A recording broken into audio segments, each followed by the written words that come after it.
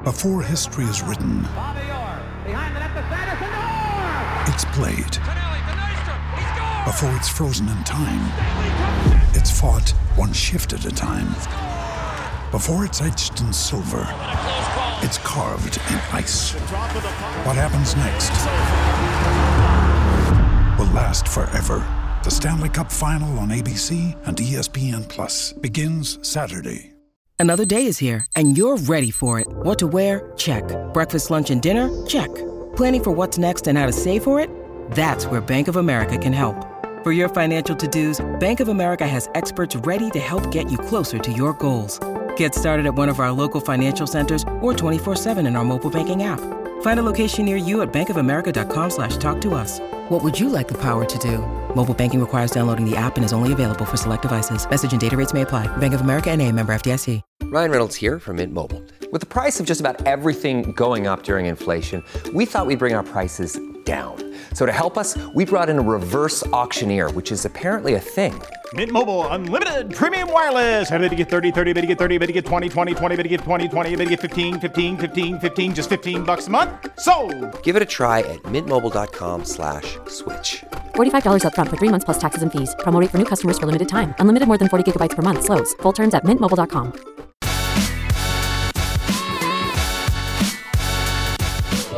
Welcome to Hurrdat Sports Radio. Strong side of the formation is the left. They go out of the pistol, and it's a handoff to Donovan Edwards, who's braced for again. To his right. He's going to go again. 2 carries and 2 touchdowns for Donovan Edwards. Kicking off hour number 2 here on Hurrdat Sports Radio. I'm Ravi Lula. Andrew Rogers here with me. Shane Schillerberg producing. We're live on AM 590, ESPN Omaha, and ESPN Tri-Cities. Joining us now on the Warhorse Sportsbook Hotline, we are joined by our good friend Damon Benning, old DB. What's going on, man? What's up, fellas? How you doing? Hey, DB. Good morning, man. We're doing all right. Just sounds like somebody's trying to break into the back door of the bar here. So we'll try and fight off any invaders while we're on the phone with you. Like legitimately, or did they just maybe want a warm place to not get dumped on? No, I think it's the snowblower people, but they're like banging on the back door. I don't know what's happening. We're probably fine.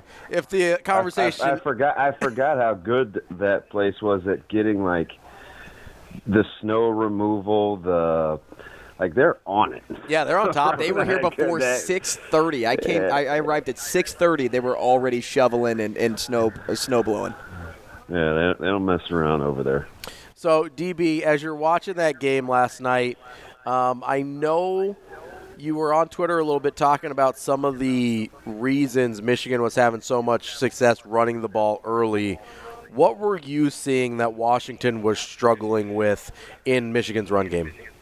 Yeah, so Michigan, it's so good concept-wise, where sometimes they pen, sometimes they pull, sometimes they influence you, and so like defensively, you think, okay, we have to get penetration. It's all about gapping Michigan out, and that's part of it. But what it really is it's playing with good run leverage. Where if I'm supposed to use my right shoulder and keep that free, that shoulder better be free. If I'm supposed to split it on the inside, I better be inside. If I'm a backside player, I better be backside, because they're so sound in getting to where they need to be that you can't get impatient and try to play hero ball, right? Because it's such a slow bleed.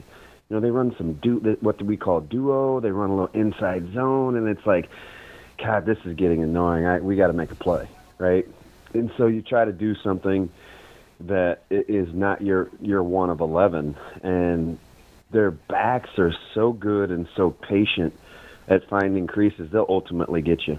And they break a lot of tackles. They fall forward quite a bit. It's a slow bleed.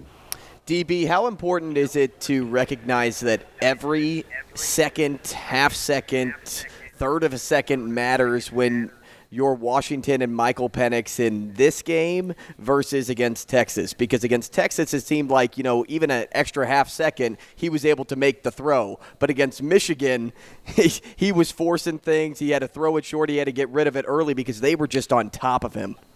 Yeah, so a couple things. Number one, I think Michigan did a little bit better job, like pre-snap, with what they were going to do with their coverage. I had to watch it, like real time, go back and watch a little bit of what I felt like he was seeing pre-snap. I'm like, God, are they rolling to man? Are they playing quarters? Is this zone match? Is this man match? Like Michigan they're really well coached. So I think the biggest difference between last week and this week for Penix, obviously, accuracy, right? Mm-hmm. He was razor sharp a week ago against Texas. But I felt like it was more because he knew right where he wanted to go with the football. So even if he was under duress, because he doesn't have any problems hanging in there. I mean, he's a tough guy, and he took some shots, and he'll throw the ball in the face of pressure. I think he wasn't getting as clean a looks pre-snap to know where to go with the ball. And, they made a lot tougher catches a week ago than I felt like they did last night. It wasn't what I felt like a great night for his wide receiving core either. We're talking with Damon Benning. DB, I want to settle this because you conveniently ignored some Twitter messages last night.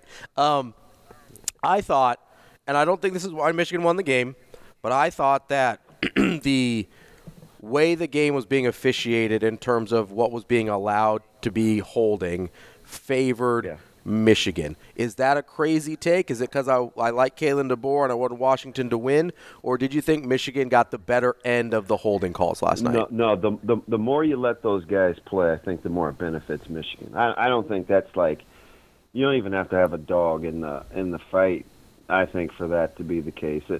The more touchy-feely it got to be, the more because that's more how Michigan plays, right? So – You're playing to the Big Ten's strengths in that regard.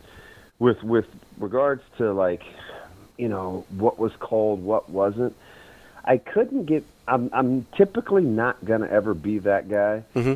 Although there are some missed calls and calls that are bigger than others. Sure. Right.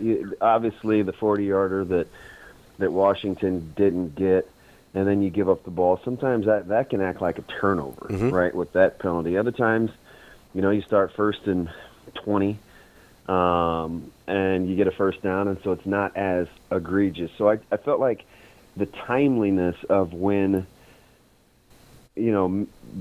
Washington either didn't get a call or got a call, the QB counter that Michigan ran where there's holding twice at the point of attack, right? And it obviously helps in the run game. But I don't go back and kind of think, well, if they called this a little different, the outcome would be different. I don't almost ever look at games like that, even though I think part of what you're saying has some truth to it. DB, recruiting rankings aren't everything, but Washington has shown over the last 2 years that you don't have to be top 30 in order to get into the big game. Kind of a two-part question here. Is what we've seen over the last couple of seasons skewed because of the short tenure of DeBoer paired with the transferring of Michael Penix, or is what they're doing at Washington from a development standpoint real? And maybe add this too, how far off are some of the unusuals, maybe we'll throw the Huskers into this, at being what the Huskies are now? Yeah, so I think that's a good question. There's a lot in there. I think let's tackle 2 and 1, the recruiting rankings and versus development. Obviously, those two things have to go together, right? You need a certain percentage of the guys that you bring into the program to be multi-year starters, right? You have to get 2.5 or greater years in terms of production on probably 55% of your recruiting class. And you have to be able to do that over and over again for major contributions. The great equalizer, though, and you mentioned Penix, is the transfer portal. So the portal allows you to kind of supplement what you're already doing in terms of development in case you need to get over the hump in a little bit quicker fashion. Is what Washington doing sustainable? I mean, sure, as long as there's guys, McMillans and Dunzeys and guys like that are going to develop into high level guys, you're going to give yourself a chance. But as we saw, a lot of times the difference last night, and there's a couple differences, I think, was the depth of Michigan along the D-line and how good that secondary was. That secondary, Michigan doesn't get near enough credit for, I think, how good and how physical they are. So, and make no mistake about it, teams that play for championships win on the perimeter, whether it's making plays in the passing game, handling perimeter run blocking, or tackling out of the secondary or the second level with like your adjusters or your outside linebackers. Those teams win. We fall in love with what happens in the trenches, and it's the most important. But the sneaky little thing is, teams that can play and raise trophies are really good on the perimeter. And you saw Michigan. I think DJ said something about this last night on Twitter, which I was kind of marveling at all game. Michigan's ability to tackle, rally, and get guys to the ground and not allow any running after the catch. A lot of that is what Washington's offense is predicated on. Hey, my free guy on your free guy, and, we're ultimately going to make a play. And Michigan just didn't allow that to happen. So I think, as you're looking at blueprints to develop programs, you obviously have to have depth up front. Right, you want to. Mason Graham and those guys are coming back next year, and Michigan was just rolling guys out, and I felt like they clearly were better than Washington's offensive line last night. And then you want to be able to go grab a couple of key pieces to get you over the hump, whether it be sometimes it's a quarterback, sometimes. We'll see for Ohio State. Is it gonna, like a guy like Judkins? Is it going to be a running back, a guy that adds some physicality or dimension to kind of get you over the hump if you have the other thing? So I think situationally the portal has been the good balance, but I don't think you cannot recruit at a top 25 level and routinely make runs at championships. Although I think there's a much better case to be made for it, being able to get some key additions in the portal. DB, you mentioned winning on the perimeter versus winning in the trenches. To you, is that the difference between like in Iowa and a Michigan or a Wisconsin from a handful of years ago? 100%. It's such a dynamic game, and playmakers get out in space. I think being able to handle those guys and neutralize the way that the game is going is huge. And I tell guys, everybody wants to be, offensive guys steal the show, right? I want to be a wide receiver. And it's like, you see it in 7-on-7 all the time. It's like, you need guys to cover these guys too. The Michigan safeties were so good last night and sound. I felt like it really was a stark contrast into what was happening with Washington, vice versa, because all of Michigan's concepts force all 11 guys to be accountable. So even if you're not handling guys up front like Washington's offensive line wasn't, what was their answer? They went to the screen game and kind of the quick game. Well, you have to be able to rally and make plays out there in space to not allow guys to run after the catch. And so I think that is a big difference when you talk about, let's say an Iowa versus Michigan, because Iowa schematically, defensively is unbelievable, right? Coach Parker and that staff know exactly what they're doing. They know exactly how to play. But sometimes it's just my guy is better than your guy. So I think the totality of the package in terms of being able to be dynamic outside the numbers is a little bit underappreciated, especially defensively. It's easy to see wideouts and get slots and running backs out in space, but you watch those defenders that can make plays along the hash and along the numbers at the second and third levels, it changes the way you can play defensively. We're talking with Damon Benning, former Husker and voice of Nebraska football on the Husker Radio Network. DB, how do you weigh in your mind, if you do at all, the sort of baggage that's carried along with Michigan this season versus what you saw on the field, right? Because we saw a pretty dominating performance for the game last night. Obviously, we saw them go 15-0, but there's this cloud hanging over the entire season from all the different issues that they had. How do you process those two things in your head? Well, it's tough, right? I mean, it obviously matters. Otherwise, they wouldn't have gone to such great lengths. They wouldn't have been doing it, right? to do it. So I don't want to be dismissive of that, but I can't help but think, like, okay, if Michigan's running pull or power, or they're pulling, and how are we going to play a down block? And they threw Dunze the ball and he's got to catch it, or it got out to Will Nixon and he's got to So I don't ever discount that when I'm watching actual competition. Okay, are my guys making plays? So that's usually number one for me when I look at evaluating watching a game. It's not necessarily, oh man, if they're in a 3-by-1 and they motion, does Michigan know that this is what they like to do, right? But I know that that's a real thing. So I guess the long-winded answer is it bug me? Yeah, because I think it's hard enough to compete without those kinds of going to those lengths for competitive advantages. But I do think ultimately you still have to line up and play it too, and that's just kind of my personality, right? I think at the end of the day, you still got to see me, and I still have to see you. So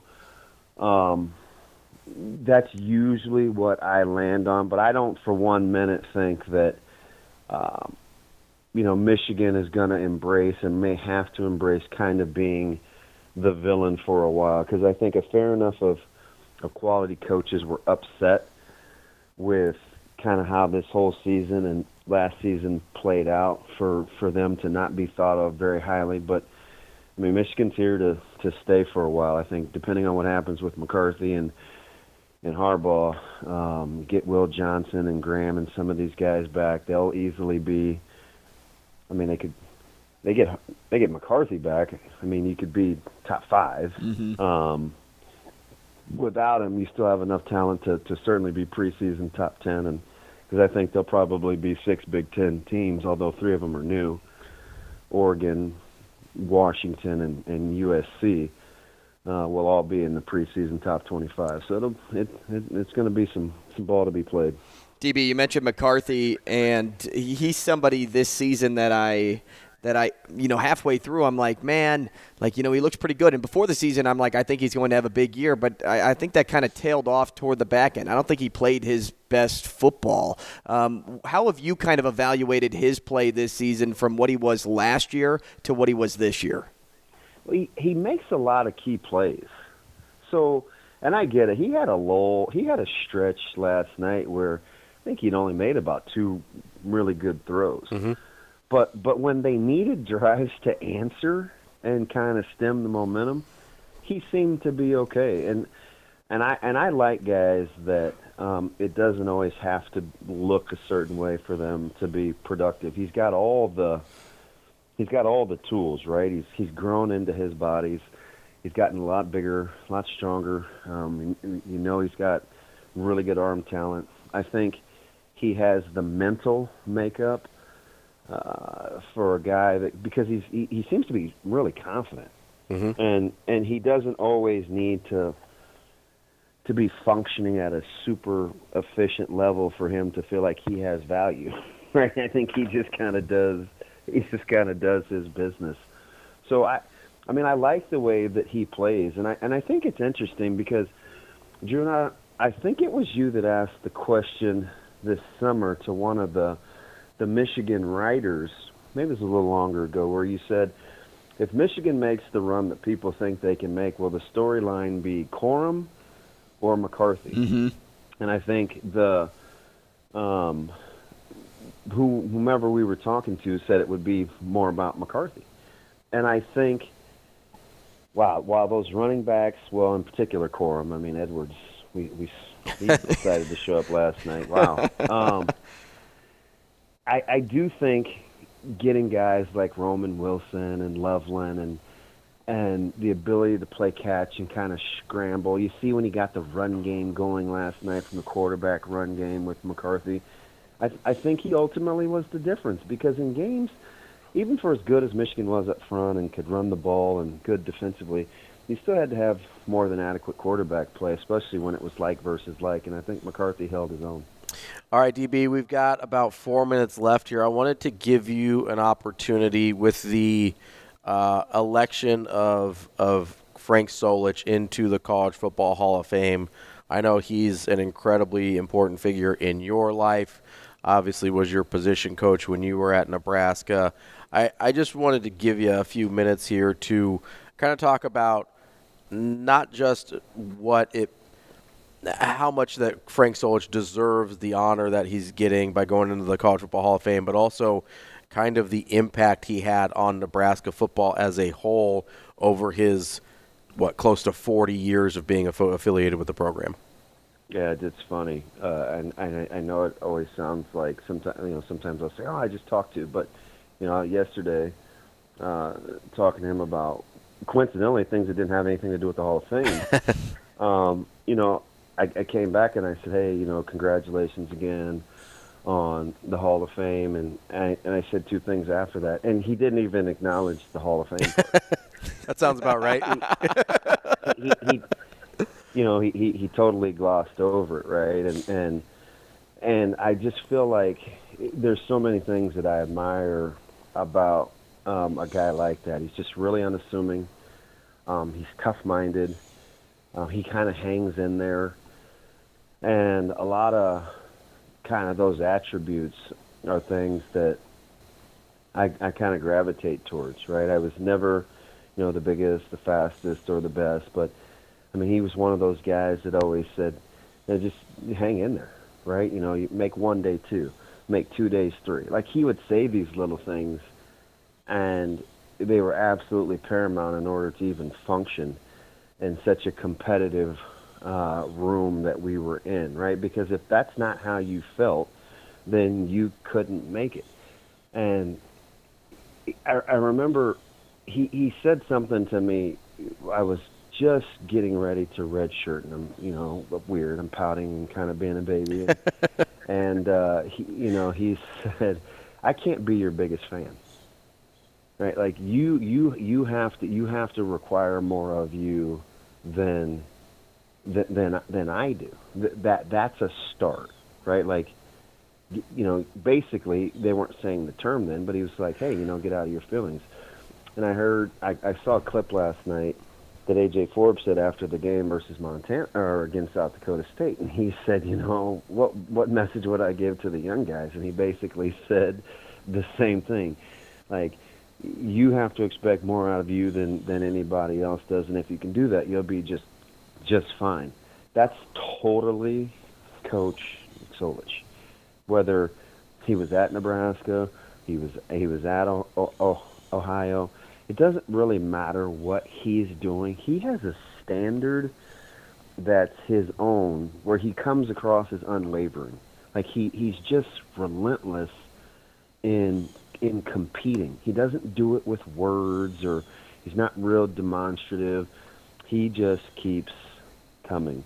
And I think some people will call that perseverance. Some people, it has lots of adjectives if you want to get into the semantics world, but at the end of the day, I think it's his humility and his ability to stay the course that separates him. Because I try to tell people, and I believe this, truly being great is just being good all the time. Limit the peaks and valleys. If you limit the peaks and valleys, you give yourself a chance for consistency, because those that you're competing with or against or in the job market or whatever, typically there's a little more EKG to them. and those that can kind of flatline and just be consistent all the time usually achieve greatness, because a lot of things that come with greatness have to do with longevity. And longevity comes with the ability to stay the course, and that's definitely Coach Solich. Damon Benning, former Husker, voice of the Husker Radio Network. DB, we appreciate your time as always. Really good stuff there. Oh, man, anytime. Appreciate you guys. Thanks, DB. Take care, DB. You got it. That is our good friend DB coming. Great friend. Great friend. Because if you're good for a long time, you're great. Exactly. He's been good friend for a long time, so he's a great friend. Great point there. Coming up next, we've got more of Herd at Sports Radio here on AM 590 ESPN Omaha, ESPN Tri-Cities.